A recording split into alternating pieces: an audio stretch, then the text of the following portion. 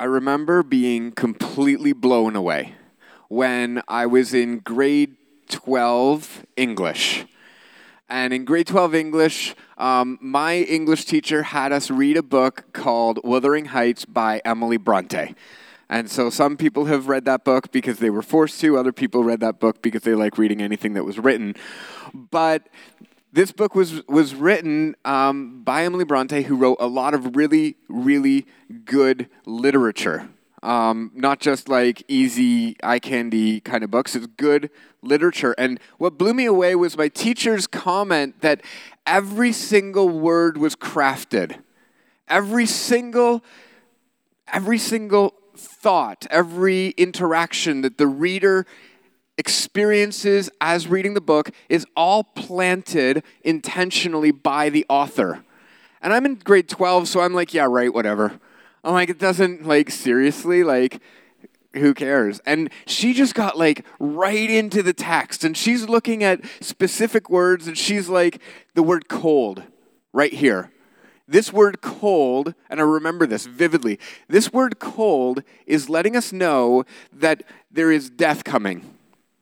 And I'm like, what the? Like, no, cold is because it's cold, and she wrote the word cold because it's actually cold. And that was my response because I was an arguer. So in class I said that, like, it's actually cold. And she's like, it's cold because of death. And she's like, it's a story. It's not actually happening. And I was like, wait, what? And she was like, no, everything from the temperature to everything that happens in a story is placed there on purpose, especially with Emily Bronte. And so I'm reading through this book, and I realized that, these literary terms like pathetic fallacy, where the weather follows the emotion, foreshadowing is where is where something happens that points towards something that's going to happen later on in the story. These things are just developed inside of Wuthering Heights. And she leans into these literary devices and says, this is what we're doing. And so it was a very challenging book to read. It was very, very hard to read because in grade 12, I'm like, get to the good part. And the good part was all the literary devices that I was flying by. And so I'm just like, it was a very confusing book to read as well because the book intentionally echoes upon itself. So there are two main characters at the beginning. There's Heathcliff and there's Cathy. And Heathcliff and Cathy they have two different upbringings, and they're kind of separated, and that's what they are. And as the story goes on, later on in the book, there is another Heathcliff and another Cathy, and there's no distinction. And so they don't use last names. And so you're like, is this Cathy 1 or Cathy 2? And is this... I lost the book. I lost the cycle of what was happening in the book. And it gets confusing. And it became, to my grade 12 brain, it became inaccessible. So that was something that was kind of shocking to me. That foreshadowing is happening. And that you need to pick up the beginnings of the book if you're going to follow it all the way through.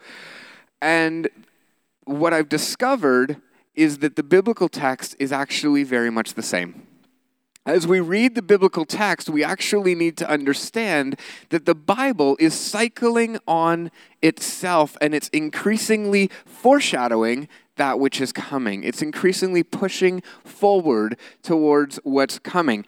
So our sermon series is called Outstanding Promises. And the purpose of this sermon series is to show us these outstanding, amazing, wonderful promises, but also to show us the outstanding, we're still waiting for promises. And so that word was specifically chosen to do two things. In the biblical text, we're going to see this happen throughout the narrative of the Bible. And the purpose of this sermon series is to actually bring some of the narrative all together for us, to bring it all the way from Adam and Eve, all the way through the main stories of the Old Testament. We're going to hit on 5 of them. And we're going to bring it to our 21st century expectation of God and understanding of God.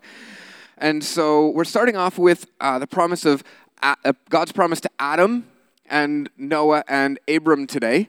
And we're just going to fly through them. We're not going to go super, super in depth because what we're trying to do is we're trying to piece together a narrative.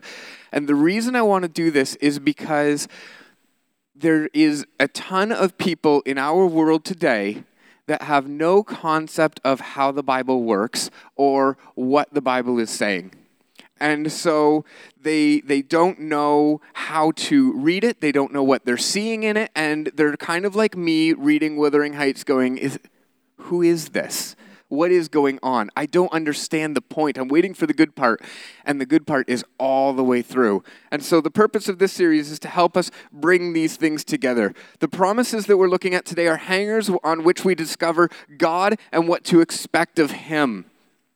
So next week we're looking at Israel and Moses, and the week after that we're looking at David and Jesus. And consistently, we're seeing about how God is working to make things right. So today you can use your tablets, as I've mentioned before, ask questions or make comments about the message. We'd totally love to interact with you. At the end of the message, I'm going to be able to take some questions if you have any. And so let's get ourselves started. The Bible is God's revelation of Himself. A really basic concept. We've said that before. But it's something that we have to understand as we get through, like especially at the beginning of the text, we have to understand that God is letting us know just one thing about Himself, and then He's repeating it, and He's building on it again and again and again. And so we've got this repeating, reinforcing cycle that's happening as God reveals Himself.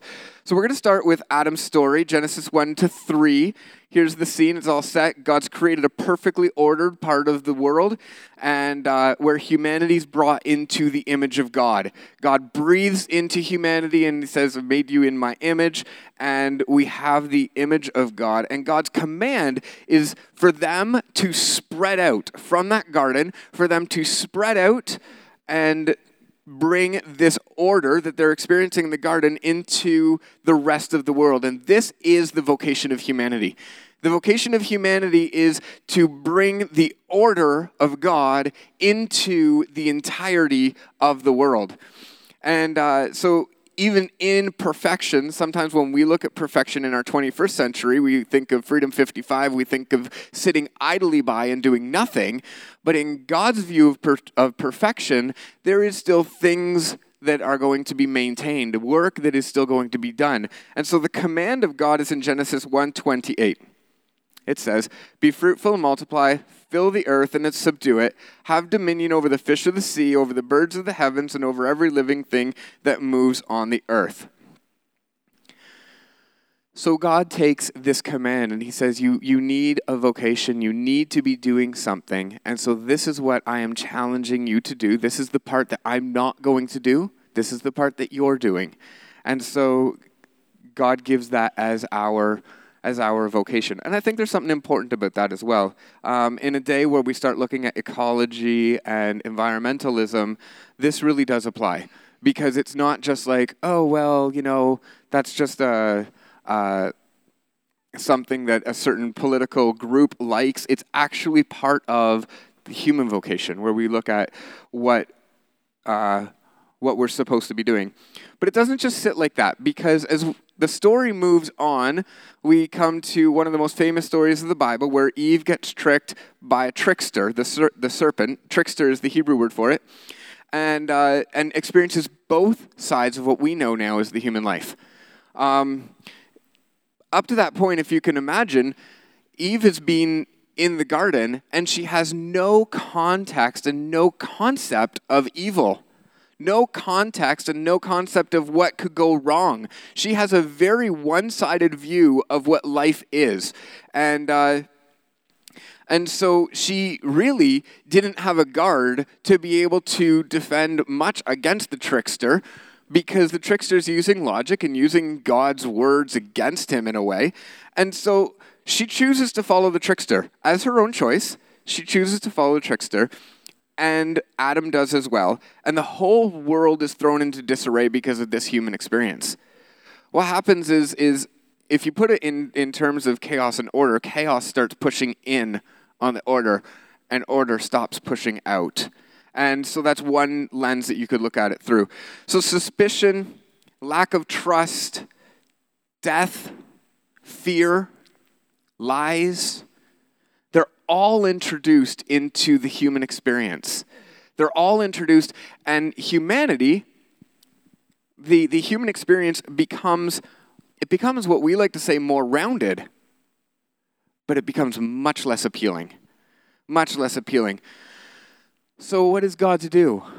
This is the breaking point where it's like how humanity takes that moment and experiences more of what we now know as the human condition. They experience it, they embrace it, they actually created it. And they're stuck. They're now ashamed. Because God is so good, God is so great, God is so holy, everything good and perfect that they've experienced has come from God. And they know that what they have done has just separated them, because that's not what God would have done to them. And so they're stuck in that moment where they're feeling the outcome. They're feeling the shame. And they're like, this is not good. And they hide. They run away. Because they are afraid of God now. The one who didn't deserve this action. The one who didn't do anything to be disobeyed or to be not followed didn't deserve it. And so they run. And God in his mercy recognizes that if he forces himself and says, no, you're going to now do it my way, and you're going to be forced now where you have to do it this way because you've screwed up, I'm going to make you now do it right. He knows that he could overpower humanity. He could force himself and say, I'm going to do it, but he loves humanity and says, no, I'm going to do something else. And he removes them from the garden, and he introduces the consequences. You're going to experience both sides. You're going to experience the good, and you're also going to experience the pain and the sorrow and the heartbreak. And you're going to live at distance. And so God separates himself from humanity and allows humanity to live at distance. This is so important for us to understand. When we're communicating the story of the Bible, one of the 21st century questions that we get all the time is, where is God?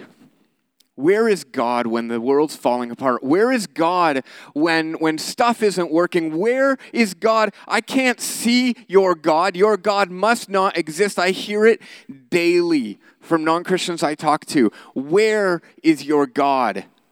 And the biblical answer to where is your God is actually veiled himself. He has separated himself from humanity for our sake. Could you imagine for a second? Think about this. I did this at a Bible study once, and a whole bunch of Christians, and I was shocked at the response. But it was interesting.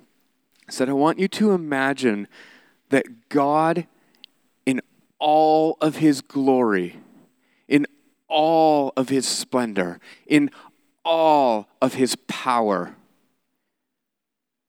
is about to walk in the room. Unveiled, 1000% creator, omniscient, all-powerful God walks into this room and fills it completely. What does that do to you? What does that do to your experience? Where you just, there's two ways. One, we go, that's going to be awesome. I'm just going to just fall and worship and just be like, whoa. The other side is this, I can't handle that. I can't.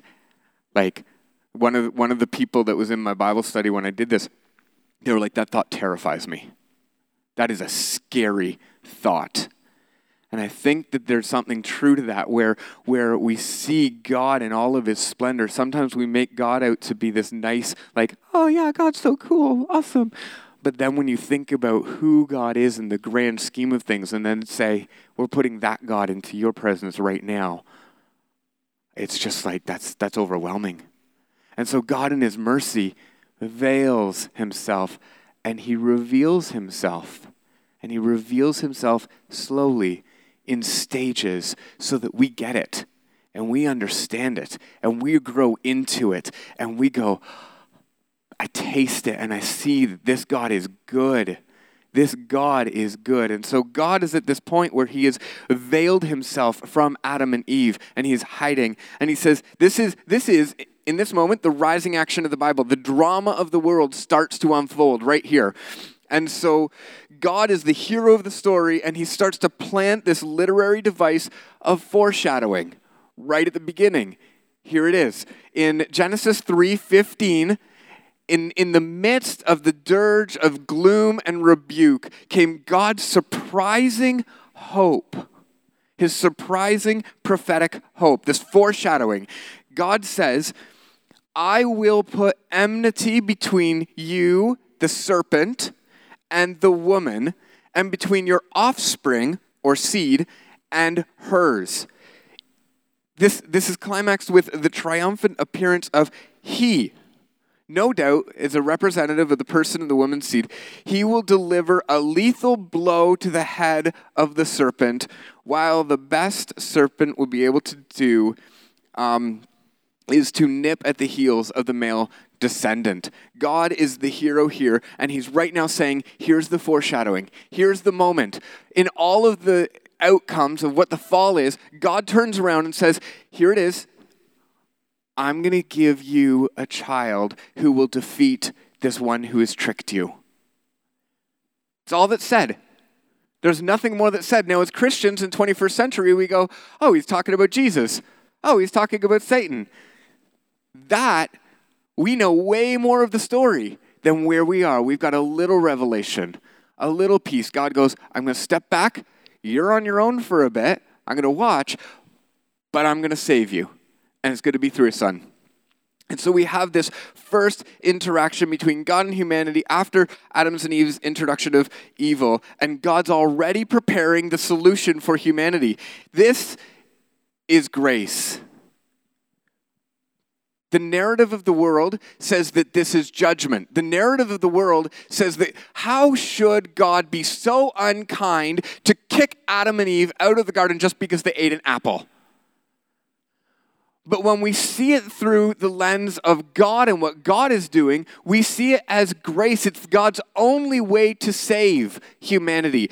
God had an option. He could have forced his way on Adam and Eve, or he could have offered grace and said, I'm going to pull back a minute and I'm going to save the entire race. I'm going to save humanity. And so God offers grace. This moment that we so often see as harsh judgment, God is offering solution and saying, this is grace. God veils himself and says, I'm going to step back. So he promised to make everything right. And God's seed, we're actually going to see God's seed is a cyclical term used throughout the Bible with increasing clarity. So it happens again and again and again. We're going to see it as we go through this journey. We're going to track God's seed. And God's seed will defeat the evil that's introduced in the human experience. So, the bad news about this, the hard news about this is when God veils himself, then the human experience is now struggling kind of to keep order, but chaos is encroaching quickly. Chaos is happening where the world's plunging quickly into chaos and madness. And so the generation of humans, generation after generation, they forget God in so many ways. And they act in their own best interest. They're killing, they're destroying, they're doing what they feel like they want to do. They're following their own impulses, as the book of Judges says. And the chaos is taking over the entirety of humanity. And it's bad. I don't know if you've ever had this moment where you're looking at the news and you just go, something's got to get done about that. Or you're scrolling through Facebook, if anybody still uses that ancient technology, and you see a video clip and you recognize deep inside your heart that something has to get done. We can't sit idly by, because to sit idly by is to be unjust and to be part of the injustice. And something has to get done. And God starts to experience this moment where God looks at humanity. As very quick in generations go, God looks at humanity and goes, okay, something's got to get done here. This is not okay. And what he looks for is he looks for a person who can restart the human experience, who has hope to say, okay, maybe we could get somewhere. And he finds a man, and we know him as Noah. God looks at the world that's so broken, and the Bible describes it very, very well. God looks at the world that's so broken, and he says, okay, I could work with this Noah guy. If God doesn't act, now he's part of the injustice. And so God, in his grace, again says, I have to act. I have to redeem humanity. And so Noah comes, and we hear the story of the flood in Genesis chapter 9. Genesis 8. And so the story of the flood is tragic. The crazy thing about the story of the flood is in the ancient Near Eastern world where this Bible's written, anytime you see water, you can remember that cold thing from earlier, it means death. Anytime you see water in the biblical text, you're actually referring back to chaos. So the flood comes and takes over the entire world. And both in experience and in analogy, the world is overrun with chaos. And so we're experiencing this, humanity is experiencing this complete fall away from God, and God has picked up one person and his children and said, we're going to start again. We're going to start again. And we know it's a start again because if you look at Genesis 9, 1-3, Genesis 9, 1-3 is a repetition of Genesis 3, which I already read, but it's modified. It says, be fruitful and multiply and fill the earth. So we recognize that. The fear of you and the dread of you shall be upon every beast of the earth, upon every bird of the heavens, upon everything that creeps in the ground and the fish of the sea. Into your hand they are delivered. Every moving thing that lives shall be food for you. As I gave you the green plants, I give you everything. So we see the parallel that's happening. This is our first cycle. You see the parallel where the vocation of humanity has now been adapted to adjust to the new reality. The reality before was you govern over it, but after the flood, after chaos has taken over, and we're etching out this new piece where God's like, I am going to create my order, I'm going to make things right. We see that it comes differently, and so God has said, I am going to make it right. And now you see that the beasts of the field, the birds of the heaven, and the fish in the sea, same as what you saw in the first one, but now they all fear you, and they're given over to you in your hand. And so this is so important. This is the second week of our church here at Chris Hadfield, and so what I want to do is I want you to know that we serve a God of promise. And so these characters, Adam and Eve and Noah, they're archetypes for us today. See, Eve had a revelation of God, God was going to make everything right. Noah had a revelation that God was going to make everything right. And as we see these confirmed, as we see the stories play out, we're actually able to start to build trust in God because this human experience, oh, okay, God's making it right. This human experience, okay, God's making it right. And so when we see that in our life here at Promise Church, we could say, I'm part of that narrative where I have a revelation of God and I know that God is making it right. And I can trust that because I've seen it here in these stories. So God gave us this revelation of himself.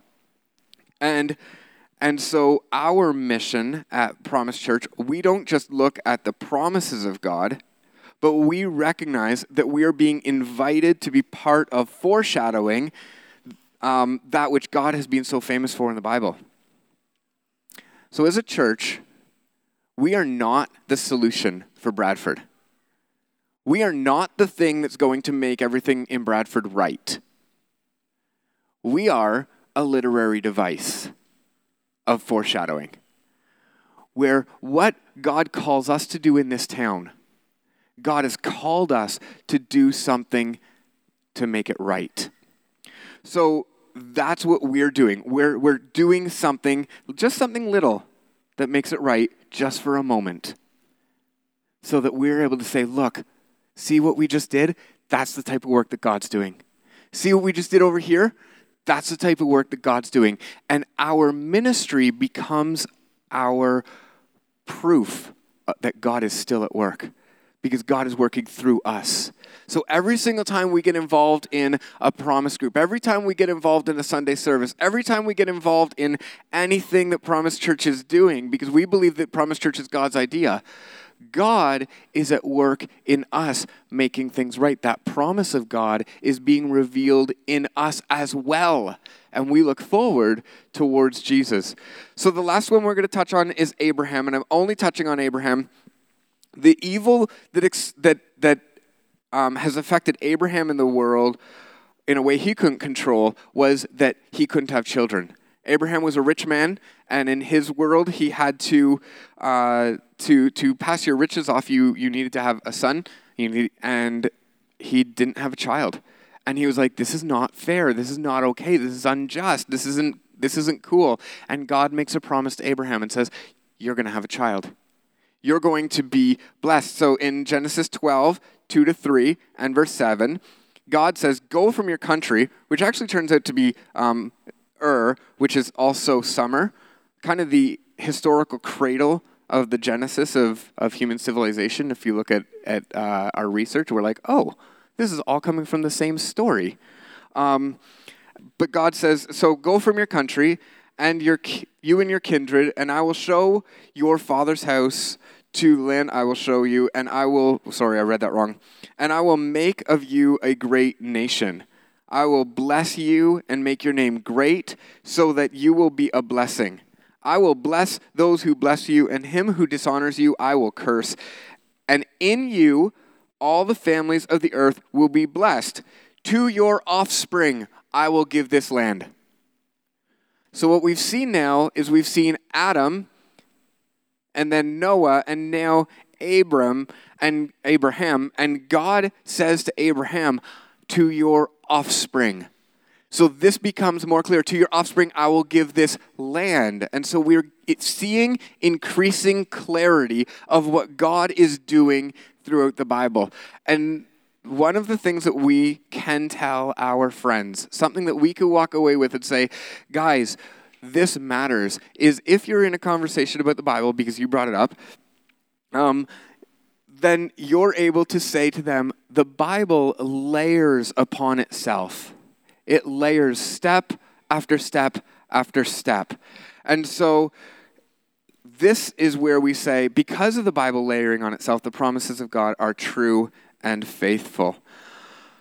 So this seed, the story of the seeds, going to lead us eventually to the story of Jesus. It's going to lead us there. And we're excited to see these outstanding promises and how that's going to push us not just into the biblical text, but also into our view of the future. And so I'm going to take a couple text messages. I think I have one and or two. And so here we go. So Genesis 3 says that God removed Adam and Eve from the garden so they wouldn't eat of the tree of life and live forever in sin. So it's God's mercy that protected them from that consequence. Absolutely. So we see God's grace played out in another way in that text as well. So it's not just God protecting them from the intensity of his presence, but also protecting from the tree of life. And so that's an excellent addition to the comment. So as we go through this, I am excited to see God lead us to a point where we're able to start to tell the story of God. The good news of God today in our world is God has promised to live with us, and he's promised to make it right. When you hear good news of the gospel, that's our story. God has promised to live with us. He's promised to make it right. And he does that in the person of Jesus Christ. And so there is what we are leading towards. I'm going to pray, and then Devin and Michaela are going to lead us in a final song. After that, I'm going to ask if people are interested in helping us tear down. We do have a 1 o'clock time that we have to be out of here. We're totally able to have some coffee and chat and whatever, and then we're going to be out of here by 1 o'clock because that's when our permit is up. So let me pray. God, I am grateful. I am in awe as you reveal yourself in the biblical text concentrically. You show us in cycles of your faithfulness. And even in our lives, you've shown us your faithfulness. You've taken steps to bring us closer to you and deal with our problem of shame where we want to push away from you. God, I thank you that you surprise us so often with your love.